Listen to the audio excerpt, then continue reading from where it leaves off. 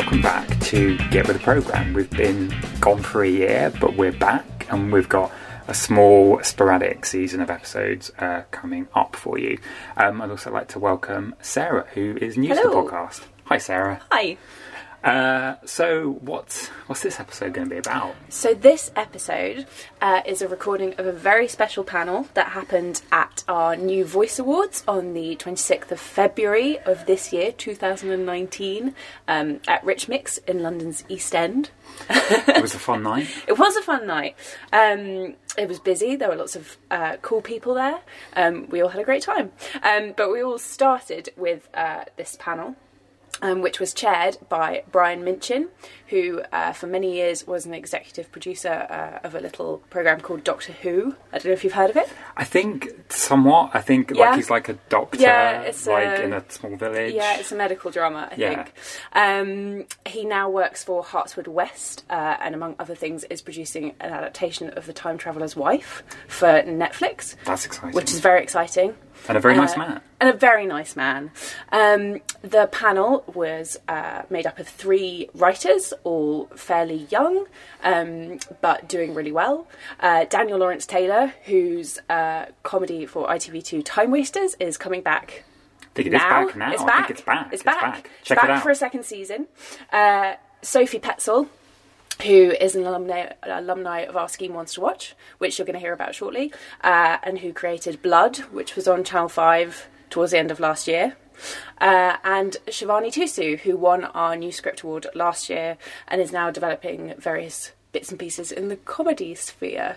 Yeah, and it was a fun panel. Lots of kind of people giving up goods on how things actually work. It was nice, and everyone was very entertaining, I thought. Yeah, well, hopefully you'll find out if you carry on listening. Yeah, and as Sarah said, New Voice Awards is not the only thing we do. That's something that we've just wrapped up, but we are fully open for applications at the moment for our 2 schemes, and one of those is Ones to Watch. So if you've got at least 3 years experience in the industry, and you're looking to kind of make your next move in your career, and you're very passionate about giving back to the industry and helping new entrants, then Ones to Watch is a fantastic scheme. I'm not going to bore you with all the details, but it's not boring. It's actually lots of fun and exciting and will completely change your lives. And I'm not just saying that, it really will. But go onto our website. You can go to wantstowatch-tv.co.uk and you'll find out all the details about how to apply, what we're looking for. And we've got 30 places to offer up in Edinburgh. You get a pass, you get accommodation, you get 29 new friends, unless you're really antisocial, in which case you probably shouldn't do it. But that's just one of our schemes. The other scheme is the network. The network. So if you're listening to this and because you love TV and you'd love to work in TV but you're not quite sure how to start, the network is for you. We take 60 people on the network every year. It's totally free, an entry level. You don't have to have any experience already. You just have to be super passionate about TV and have a lot to offer to the industry. Applications are also open for the network now and close on the 7th of May. You get your accommodation in Edinburgh and 4 days of special workshops and panels and masterclasses. And we can't say 59 new friends because that would involve a lot of aggressive Nobody should have that many friends. But I think definitely a few. Yeah, you'll make loads, definitely. So that's kind of us, and hopefully you'll get to meet me and or Sarah over the coming months. And if you've got any questions, you can email talentsscheme@thetvfestival.com. I nearly forgot whether it was .com or .co.uk. I mean, we're in the UK. It's .com. It's fine. Yeah. .edu. .org. Yeah. .biz. So, do you want to cue this up? So now we're going to hand you over to our panel. Lots of good advice for aspiring writers and current writers in there. So hopefully you'll enjoy. Great. And we'll see/hear, you will hear us soon. Bye. Bye.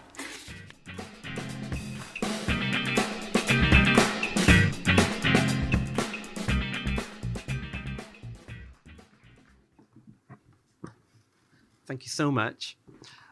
It's really an honour to be here today in a room full of the best people, which are writers, as you know. As you said, I work for Hartswood in Wales. As a company, like every production company, we spend a lot of time looking for new talent, new voices, and a lot of time talking about how do we develop them.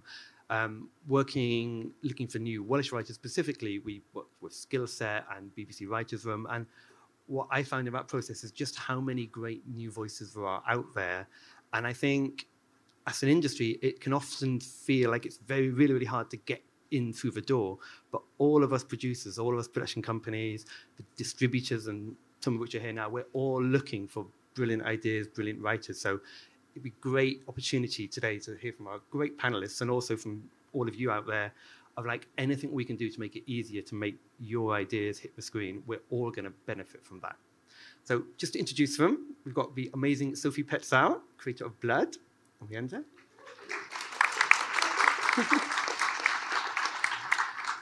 Daniel Lawrence Taylor, creator of Time Wasters, ITV2, actor and writer. And Shivani Tisu, comedian, actor, and the winner of last year's New Voices Award at this event here.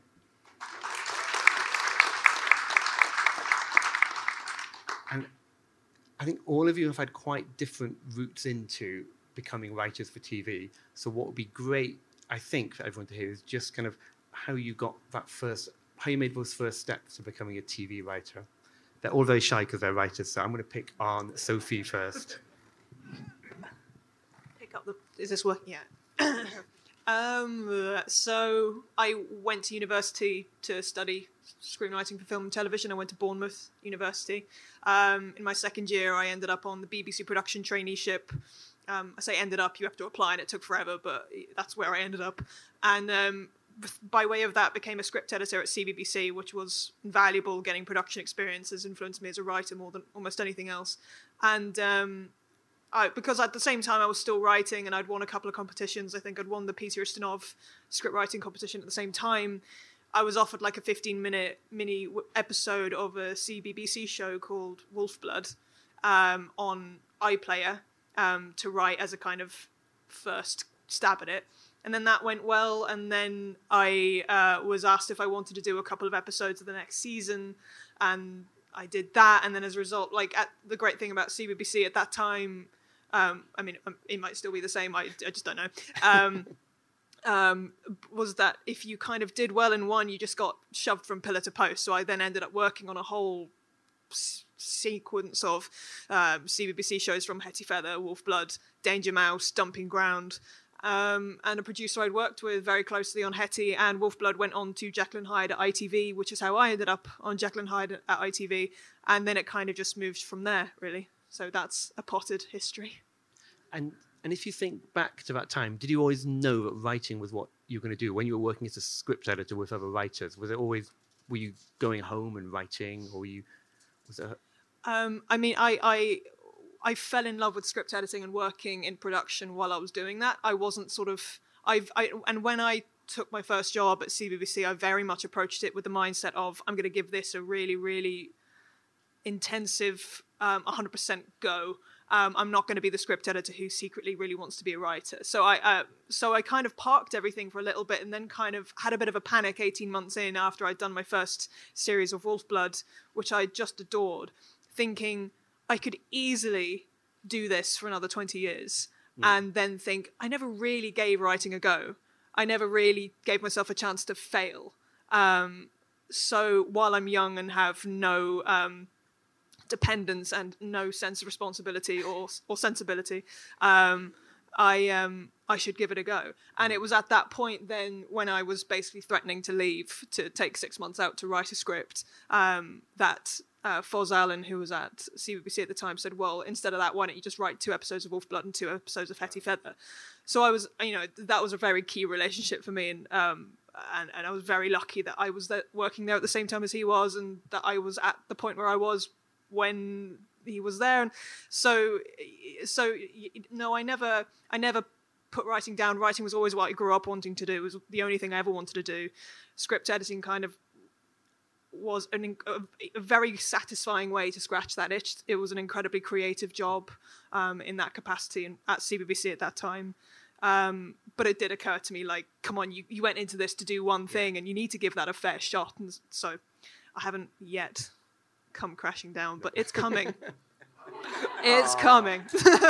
Well, it certainly worked out. So, and was it far. Once you'd got once you got over that first nerves, I'm going to show everyone my scripts who I'm working with. Did you find people were quite supportive? Was it an anxious times? The most nerve-wracking one, because I'd never really. The great thing about going to, I think it's a similar comparison to the network and to Ones to Watch. The great thing about doing a kind of film writing course was mainly I was just surrounded by other people who wanted to do the same thing. And so we all were just desperate narcissists showing each other our great works, which were all shit. And but we had no shame. And I think being surrounded by peers who are equally as kind of crap and inexperienced as you just lose your sense of shame.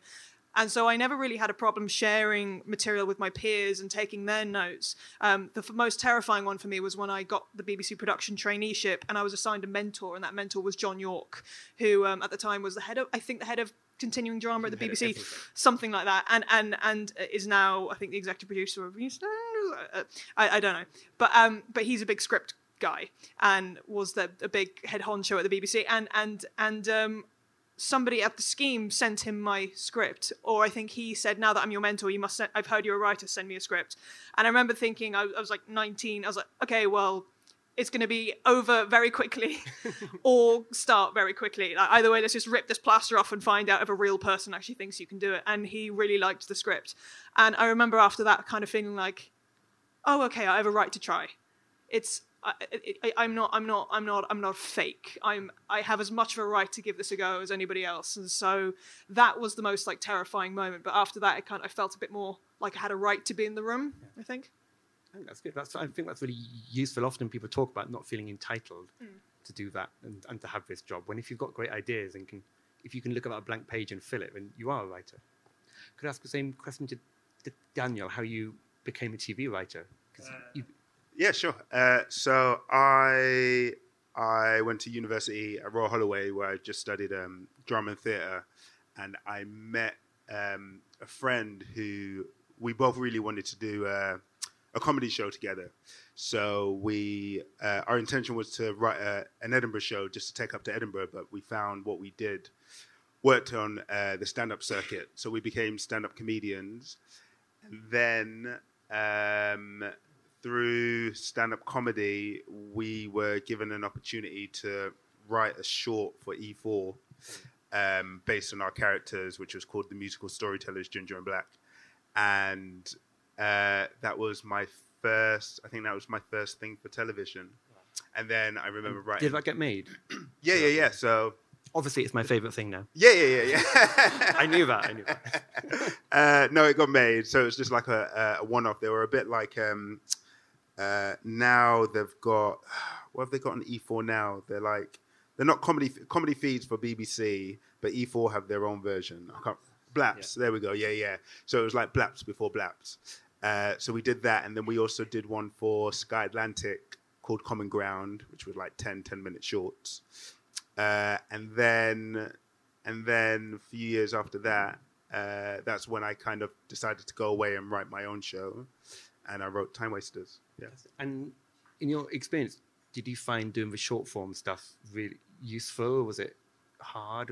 Yeah, it was really useful because I suppose like when you're writing for television, there's a structure that you have to stick to. Like producers and execs will always make you stick to a certain type of structure, which is very annoying. Yeah, because it's odd because I used to do a lot of playwriting as well, where with plays you can do anything. Do you know what I mean? Whereas with television, you have to hit certain key points at a time. So doing those 10-minute shorts kind of helped us kind of understand like narratives and characters, because normally we would write a lot for ourselves, but writing for other actors as well. So it kind of helped us hone our skills in that way. Because it's quite interesting, because we'll go on to talk about it a bit, but it was a leap straight from writing the kind of a short form to having this big hit show, which is coming back, I believe. Yeah. Series 2, March the 11th. So if everyone could watch that, thank you. ITV2. Yeah, thank you. And so, and then and how did Time Wasters come about? Because it's interesting, because I'm sure people here, when you're beginning to pitch stuff, it can be a bit confusing as to how to actually get shows through to the right people. And what was your route with that idea? Yeah, so for me, I was acting in another show for ITV2, and I'll go back a few steps actually. So I had the idea for the show, and if you don't know, it's about an all-black jazz band that goes back in time to the 1920s. So it's a fucking stupid idea. Like, it's ridiculous. And so a lot of people write treatments, but I thought it would probably be easier, partly for the idea of the show, but also because I was a new writer, just to write the script. So I didn't spend ages on it. I just kind of wrote out the characters, the story, kind of the beginning, middle, and end, which has pretty much stayed the same of the first episode. But I just thought that would be an easier way to kind of show people exactly what it is. Do you know what I mean? So I put that on paper, and the producer I was working with, I gave it to him, and he really liked it. And then so he gave it to his exec.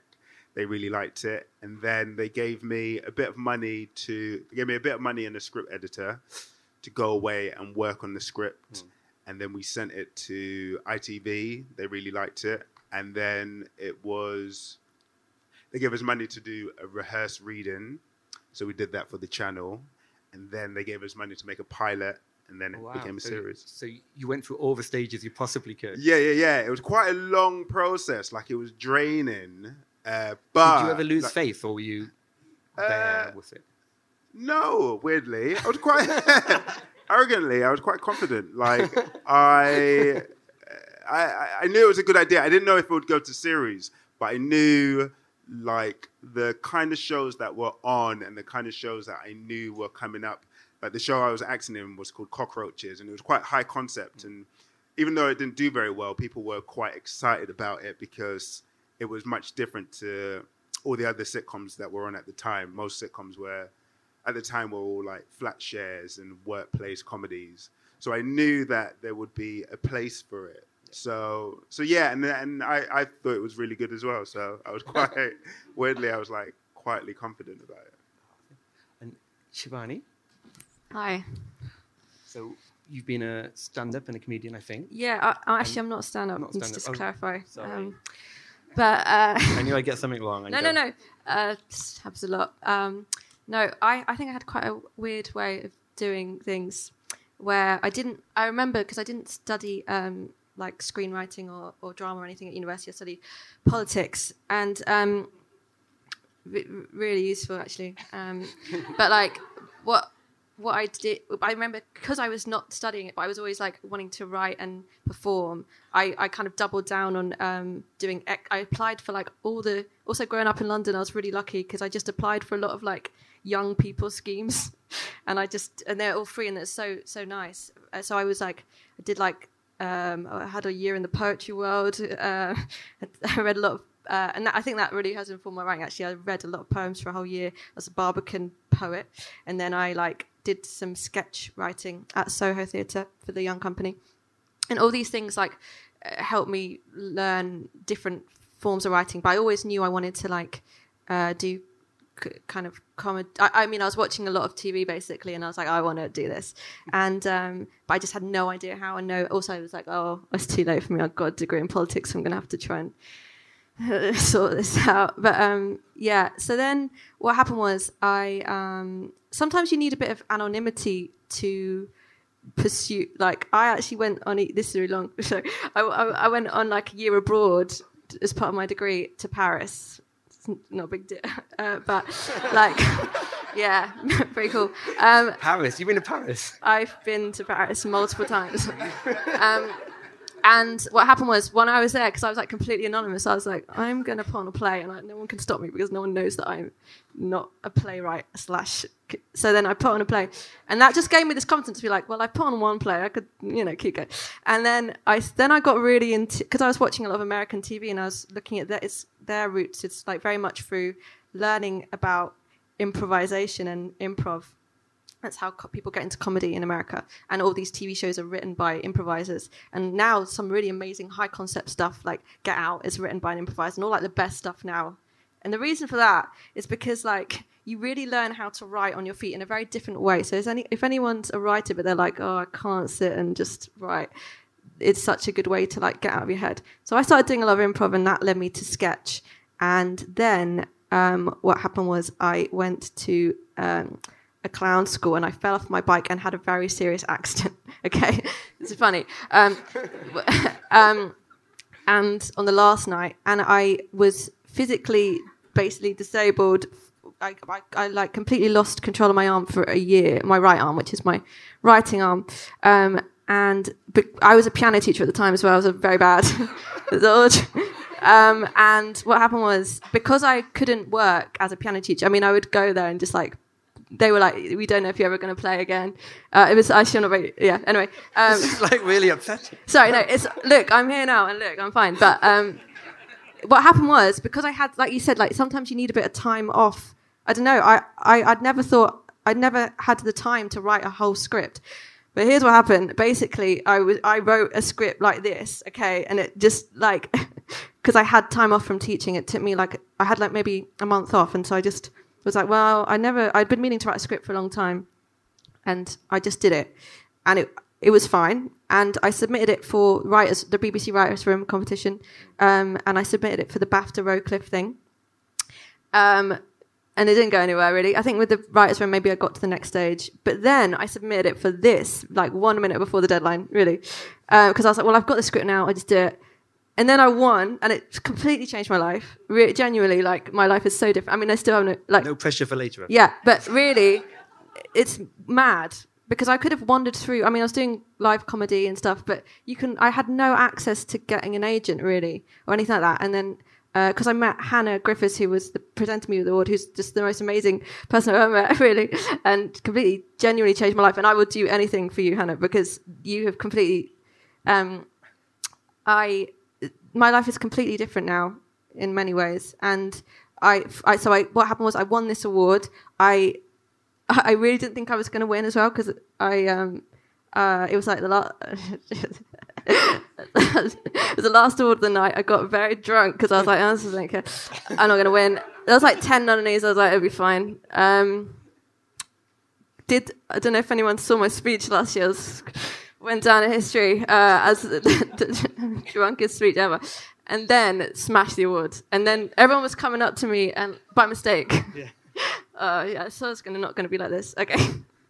Anyway, basically what happened was, then I met with a lot of agents. I met with one agent who was really great, who at Curtis Brown, but the reason I got signed, I think, is because I had stuff that I'd filmed myself. I'm a bit of a different, because I'm a right performer, so I'd made all these weird videos on my own, and I had a script to show her, and I had videos to show her, and so I already and I had another script to show her, basically. And if you are a writer performer, do you think that's a really useful thing to do? To be able to present kind of rough workings you've done yourself? Definitely. I would say, especially if you're a new writer, if you can film anything, even on your phone, because a lot of the time what I've noticed about being in the world of TV now, what I've noticed is like it's very hard, I think, to portray tone, and especially with comedy, everything is in the relationship and the performance. So I like to it's been very useful for me to have stuff to be like, this is what I'm like, take it or leave it.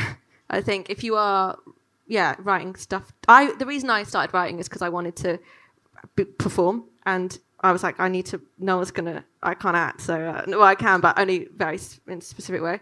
So I was like, I need to write for myself, and it's the future now. Like every, but it's like, also it's very fun. I don't know. And is that an approach you're taking to your development you're doing now? Do you write and do you perform? I'm writing. I'm like, you have to cast me in this, okay? I'm writing all the scripts that I'm writing that are in development. I'm writing as a performer as well, and I want to. I mean, I can write. I want to write for other characters as well. But I mean, because I'm in the comedy world a bit, like, I write. What I find useful for writing is like writing people I know and their specific voice, writing for them. So then it actually the kind of specificity of their voices maybe comes across and works for me if the producers know who they are and they're like, oh yeah, they do sound like that. I think that's really useful, especially in comedy when everyone's looking for that proof of, is it really funny, is it going to work? Yes. And you can show it. So going back to Sophie, if we talk a little bit about Blood, which has been a fantastic hit show on Channel 5, which is out in November. Was it November? Yeah, November. October. Yeah. And you've been writing on so many other shows, and Last Kingdom, Medici, and you've been in the development world for a few years. What was it you think that made Blood be the show, become your first show to get away? She won't thank me for saying this, but my agent, my then agent, who since moved on to producing, when I first wrote that idea up as a half page that I'd chatted about with my best friend and the producer of the show, Jonathan Fisher, and we were myself and my then agent were going through a list of things that I needed to prioritize, and she said, "This one." This is nothing really, isn't it? It's just an idea. So let's just put that on the back burner. And it genuinely was. I had like a really high concept pilot with Netflix. I was like, you were doing all the fancy, oh, you're new and young and female and let's do you for a minute. And so I was like... I hope I didn't say. Within reason. And in a totally appropriate way. And so I was doing a lot of like stupid expensive stuff that was never going to go anywhere. Meanwhile... this little idea was sitting in the back pocket, and sort of out of nowhere, Jonathan had a meeting with a producer who had a connection to BBC Northern Ireland, and they were talking about what they were looking for. And because this idea was loosely kind of rooted in my mum's family, and my mum is Irish, and where they lived, and it was sort of where they lived. It was set there, and it was me digging into kind of memories of big Irish Catholic families who have massive issues that would never have been there if one of them had just said, "Oh, by the way, last week I told blah X." But because no one is open about their feelings after a certain age, like growing up in the 60s or the 70s in Ireland, there were then these enormous, cantankerous family issues. And so I was writing about that. And so anyway, Jonathan's like, "Oh, we have an idea for that." And in about a week, had a meeting with the BBC, and I've realised I've shot myself in the foot here. It wasn't with the BBC in the end, but these things happen. But yeah, anyway, so that script got commissioned, and therefore it became suddenly a priority. And I wrote it, and it was the most personal thing I think I've ever written. And I think that was probably why, in the end. I mean, it didn't have a home with the BBC. Eventually, these things happen. But it ended up in like all sorts of places for a while until it ended up with All3 Media and Virgin Media and Channel 5. And I think, but everyone who ever read it always really responded to it in a way that, like, you can write stuff that you feel like you've written really, really well, and people agree that it's written very well, but so a lot of other things. And I think when you've genuinely, and it's not to say that everything you write has to be you cannibalizing your own trauma, but though it can be lucrative, it's mainly, I think really making it personal in some way, even if you are writing about space goats, like if making it about your trauma inside the mind of a space goat, I think people are going to respond to that in a way that they won't if you're just writing something really well that's a good idea because it's cool. And I think so Blood was very, very personal, and I think like loads of people can write, everyone can write a like a 6-parter that goes out about a miserable family, but this was my version of this that I don't think anyone else could have probably done. And I think that was probably why also it was cheap. Cheap, and I was cheap, and not anymore.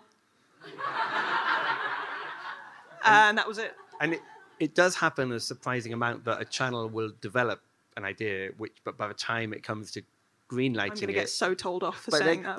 I mean, I was saying like so many shows which we won't mention, but it just doesn't happen to suit what that channel needs that particular point of time. It's not a reflection on the show. It's really hard for people to accept that, but it's just one of those things. So it does move around quite a lot. Oh, always. Most things, by the time you see them on television, are probably in their third or fourth home. Like I think it rolled off my tongue so easily, even though I'm going to get told off for it, because it's not a big issue. It wasn't a big issue. It's like these things just happen, and you have great relationships, but it's not there for whatever It ended time. up in the right place. So that's... I absolutely, and I think the fact that we made it in Ireland for an Irish channel, it was Channel 5 were involved, and were great partners, but like we made it with Virgin Media, who are based in Virgin Media Ireland. Sorry, so who were formerly TV3s. So we had an Irish home, and we all just moved away for 4 months and made the thing, and it felt incredibly incubated and very loved.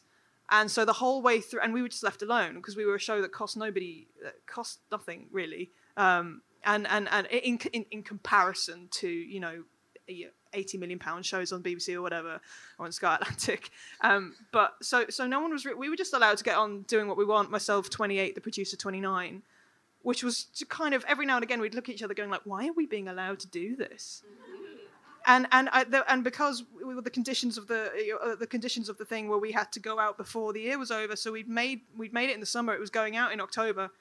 There was no chance for anybody to tell us that it didn't work, or for us to even figure out whether it worked or not.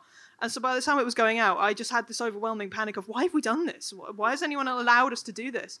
But yeah, so I think he ended up in the perfect home, even though like it's always disappointing when a thing doesn't work out at first, but it ended up where it needed to be, and I think it benefited enormously from that. Oh, that's fantastic. And Daniel, having been through the process of kind of making all of season 1 and 2, is there any kind of advice you wish you'd been given kind of before you went in or started off? Yeah. No, as in like, yeah, a few things. I think it's weird. Like a lot of the times, it's just you just have to go through it. It's like on the job training. Like you just have to. You don't really have a choice. I think I wish that I had someone who I wish I had someone to turn to. I think like a mentor. I think if there's anyone out there, anyone out there, I know, getting tearful remembering it. But no, because I remember like it was quite a hard journey because it's quite a lonely journey as well. Like I had this very big idea. Not only was it a big idea, but there weren't really any black characters on screen at the time. I think there was chewing gum, but that was it. I was in rooms where I was the only person of color in the room. So not only was I telling stories that were very personal, but I didn't really have anyone to kind of turn to kind of go, is this right? Is this correct? And so I wish I had more people like that now. Now that I'm doing later series, now I try to get more people of color into the room. Yeah. I think I wish I would have been a bit more outspoken about that at the beginning as well, because a lot of people were saying, oh, don't worry. No, that's a lie. It's not that people were telling me not to worry about that, but it wasn't other people's concern, and it was a big concern of mine. So I'm trying to change that for the third series now. Yeah, I suppose, yeah, mentor. If you ever have the opportunity, when you go into these things, like one of the actors in my show, Samson, he's now writing his own TV show, which comes out in a few months. And whenever he has any problems, he always calls me. Like, even if they're not problems, he just runs it by me because, like, I remember the first time I was in an edit and no one warned me what a first edit would look like. And yeah, and I was almost in tears. Yeah, but it just looked like I was being rude because I was like, I didn't even know where to begin with notes because I was like, this is terrible. And it you had to deal with the emotion first. Yeah. Then... I had to go away and then speak to. I had like another friend who was a producer, and she had to kind of calm me down. But that was not until after I went to the edit. So when I saw my friend Samson, he came out and he was like, Daniel, I just saw the first edit. And I was like, mate, don't worry. Yeah. I went through the exact same thing. Yeah. So like... So being part of the community is I think that's really, really helpful. So I wish I had... Yeah, it's that, like linking yourself with people and not being afraid to ask questions. And like my biggest thing was I always felt... I had imposter syndrome. So I always felt a bit like... I wasn't allowed to ask questions, or if I did, I didn't want to be seen as being difficult, or do you know what I mean? But now in hindsight, now I'm much more like, why is this happening? And do you know what I mean? Yeah. And Giovanni, your kind of stage of your writer journey, are the things that kind of would have been useful to have known like this time last year, or do you think it's? Well, it's all. quite new for me. So when I was lucky to get like a lot of general meetings, and I didn't really know what that meant. But one thing, actually, that'd be good to talk about. Like, like when you get a general meeting, when you just like, how do you kind of find? Yeah. How do you prepare for those? Now you've been to a few of them. How do you? Okay, yeah. Well, I like to. What I've learnt now is, because I just thought at the beginning, I was like, I'm never going to get a chance to do this again. I got 50 ideas, I was like, I'll just go in and give them everything. And now I very much like research the company and like work out what their tone is and which ideas would be suited to which companies. I think that's the thing I've learnt. Also, I mean, I want to get better at this, but just being able to succinctly sell something in a line or 2 lines, and also knowing what kind of ideas work for what formats, and because I have come from a comedy background, a lot of the time I'm like, this is a sketch, actually. Whoops, tried to make a series out of clearly what is a sketch, a 3-minute sketch. So that's been really useful to like understand what ideas work well for what format. So now when I try and think, when I have an idea, I'll be like, is this a sketch or is this, can I, basically, then the way I do that, someone told me it's a really good idea, is like, can you see an ending with it? Is it a good enough idea that it has an ending, basically? Or what's the reveal a lot of the time? Or, and also, will it be able to generate enough story? Another thing, I'm trying to think in terms of what is useful. Learning how to pitch I'm very bad at performing professionalism. I don't know if but like I am really trying. Like navigating that has been quite difficult to me. I also always love to have a debate about like race and stuff, and that's been good sometimes, but I feel like need to pick your battle sometimes. I don't know. Okay. That is useful. It's good. So I think we're running a bit short on time, so I think we've got some time for some questions. I'm not quite sure. How much time have we got? 10 minutes. So if there's questions, if there's not, I'll start off. I've got a question for Shivani. Could you talk more about what you said about navigating professionalism when you're going to those meetings and stuff, and talking about race and that? Well, I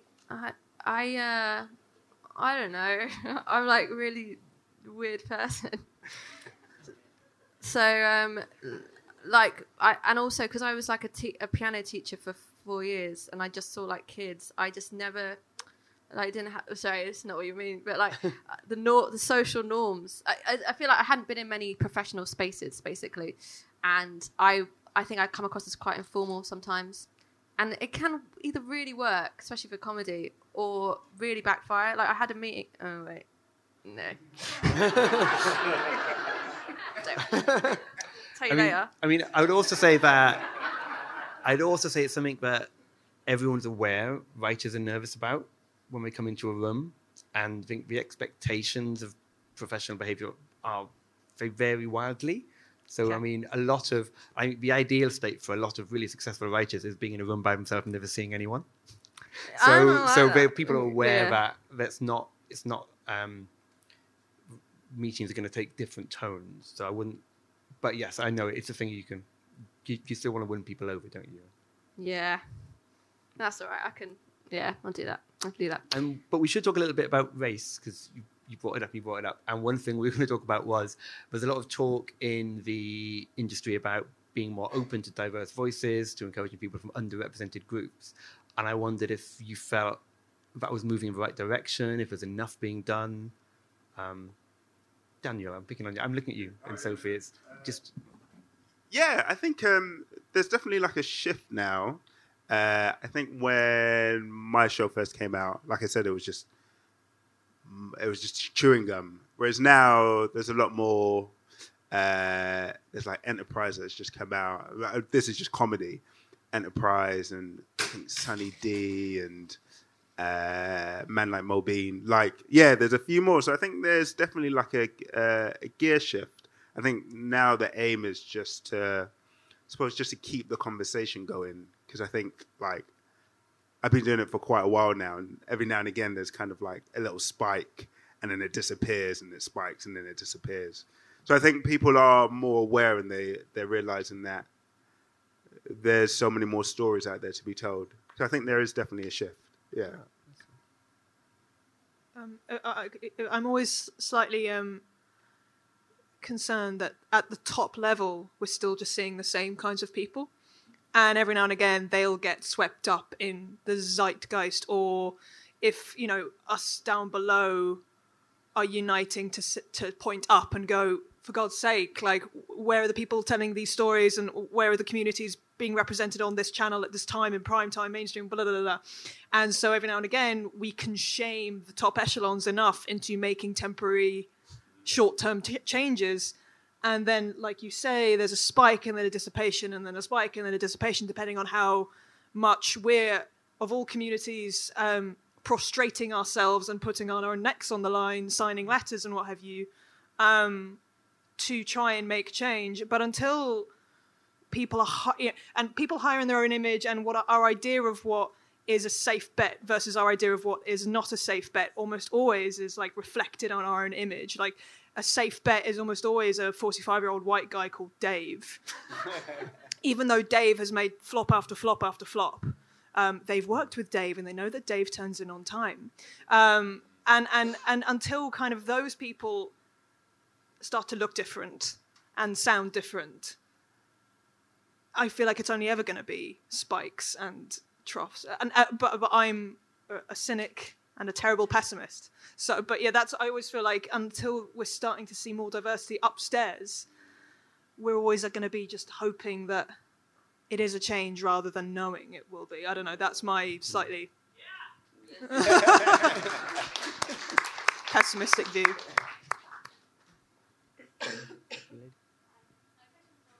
Over the microphone coming. Thank you. Hello. They found you. Yes. So I haven't seen Blood, but I'm really interested to watch it. You said that you wrote it as a very personal experience for you. How did you find the casting process for that? Because you're clearly writing for characters that you know and have grown up with. I'm always at pains to say nobody in my actual family killed anyone. Uncle Michael, it's not based on you, I promise. So I was also very privileged to be an executive producer on the show, which is quite an important, like, it sounds like just, and in many ways it is just a title, but in contractual terms for writers, that means you have a more than meaningful say on all creative decisions. So I have power of veto on casting, on our head of our DOPs and directors. I have the right to be an arsehole that you will hopefully not use. So casting I found thrilling. That was one of my favourite parts because, first of all, actors bring such different dynamics and dimensions to characters that you didn't even see. The character of Kat, who's the lead in Blood, played by Carolina Main, was not who, like, that. Her manner and her image was not what I'd pictured at all. I don't think it was what anyone pictured. But she was it. Her audition, she'd tell anyone this, but like she was doing the tape for her friend who was auditioning for another character. She'd not been asked to audition because she wasn't Irish, but she was like, I'm going to just send in a tape, and did. And the casting director just, I think, begrudgingly sent it to us because she was like, this dumb girl has sent us this bloody thing, but she's good. And we watched it and we were like, she's it. And that was completely thrilling. And with other characters, like casting the character of Michael, who's the younger brother, we found that was very difficult, and I started to realise it was because that character wasn't very well developed. And like, you can't look at 30 great actors and go, they're all crap. Yeah. Like, eventually, and when you're at that stage anyway, you're all great. And I really want to tell actors this all the time, like, if you're in our box, you're a great actor. It's just down to like, is this the character, and is this what we're imagining, and do you look older than her or not? But with Michael, like, for instance, I was like, I need to go and rethink this character. But we cast a young guy who again was completely different to what we'd imagined, and it was a lot cooler and a lot edgier just in his manner, but could play kind of forlorn and lost. But I did a lot of little rewrites to suit him. Right. And so I found, I'm rambling on, sorry, but I found that process fascinating and illuminating, and I've always loved working with actors. I love what actors will do for your characters, and Adrian Dunbar, which I can't not mention, like, was our other lead, and he's just, I mean, I wrote it for him in a kind of ridiculous moonshot, and then he wanted to do it.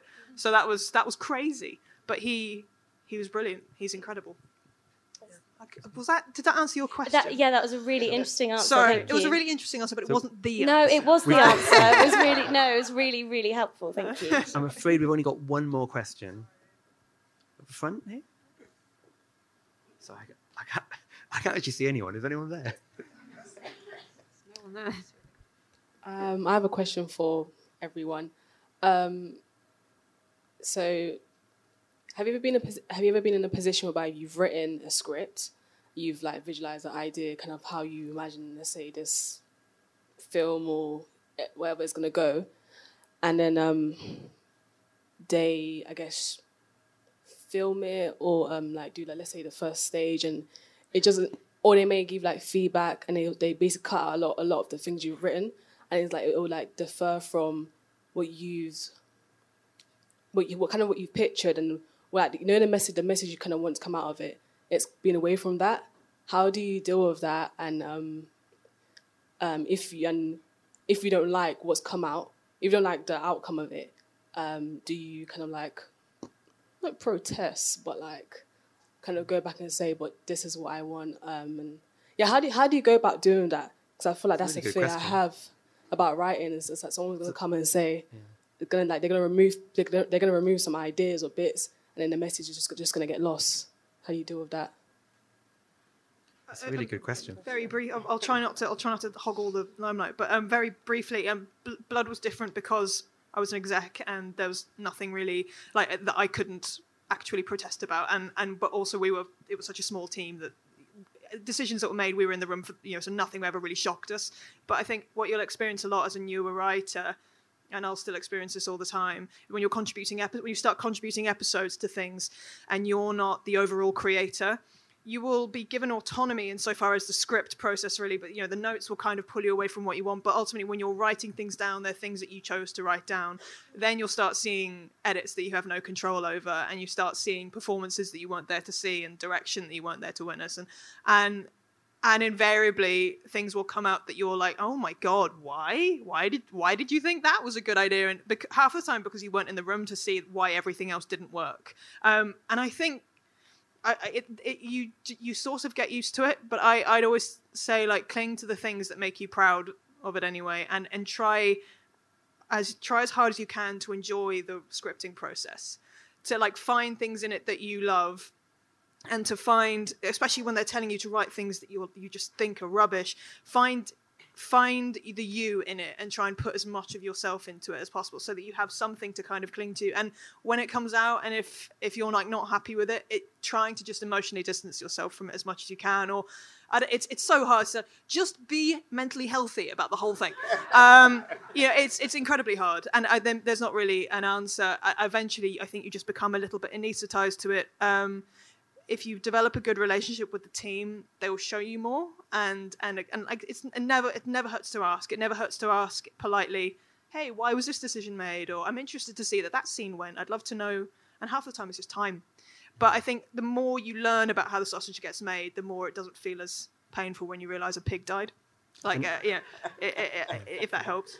I mean, I was just saying quickly, most of the time, if you're a show creator, you will end up being close to the production, and being in the edit is so important because that's where so many decisions are made. So, Shivani. Just at an earlier stage, when I've been pitching different ideas or a script in different production companies, there'll be some production companies who I'm like, or someone there who I'm like, oh, they get what I want to do. And if I get the feeling that I'm talking like but if I get the feeling that I'm like, they don't really get it that much, or if it depends. If I'm really close to the idea, some ideas I'm like, you can have this one, that's fine. If there's an idea that I'm like, I really want to make this is my story that I really want to tell, I have a specific way of telling it, then I'll just keep it. I won't let it go until I found someone who's like, yeah, actually I do want to make that. So I think that happens a lot with people who are creating shows, because they, like even with your blood show, that you were like, you know, you waited for the right moment, because some people will be like no, but then some people are like, oh yeah, actually that I really liked that. So I think just knowing, if you have one thing that you're like, no, I'm not going to compromise on this, and just keeping that as your special project, and then find when you're more developed, people trust you more, then you can make it like the way you want, if that makes sense. No, it's exactly the same. Exactly the same. Yeah, I think something that you mentioned earlier about like, finding a producer that gets you. Like, I think that's one thing that I've learned the most when I first started. I think my production company, as I go back, I don't think that they were necessarily the best production company for me. Like, if I could do it again, I probably wouldn't take my show to them, because I had to learn so much in very positive ways, because I've got an amazing show, but there was quite a few negative ways as well. And I think I didn't read the people in the room as well as I should have. And I think when I go into my next project, I'm much more aware of, do you get what I'm doing, as opposed to, oh, you're a fancy production company, I'm going to go with you. So yeah, that's how I would kind of play it. That's a really good question. I think we'd love to talk longer, but we've totally run out of time. So just want to say a big thank you to Sophie, Daniel and Shivani. Commission all their shows and watch Time Wasters.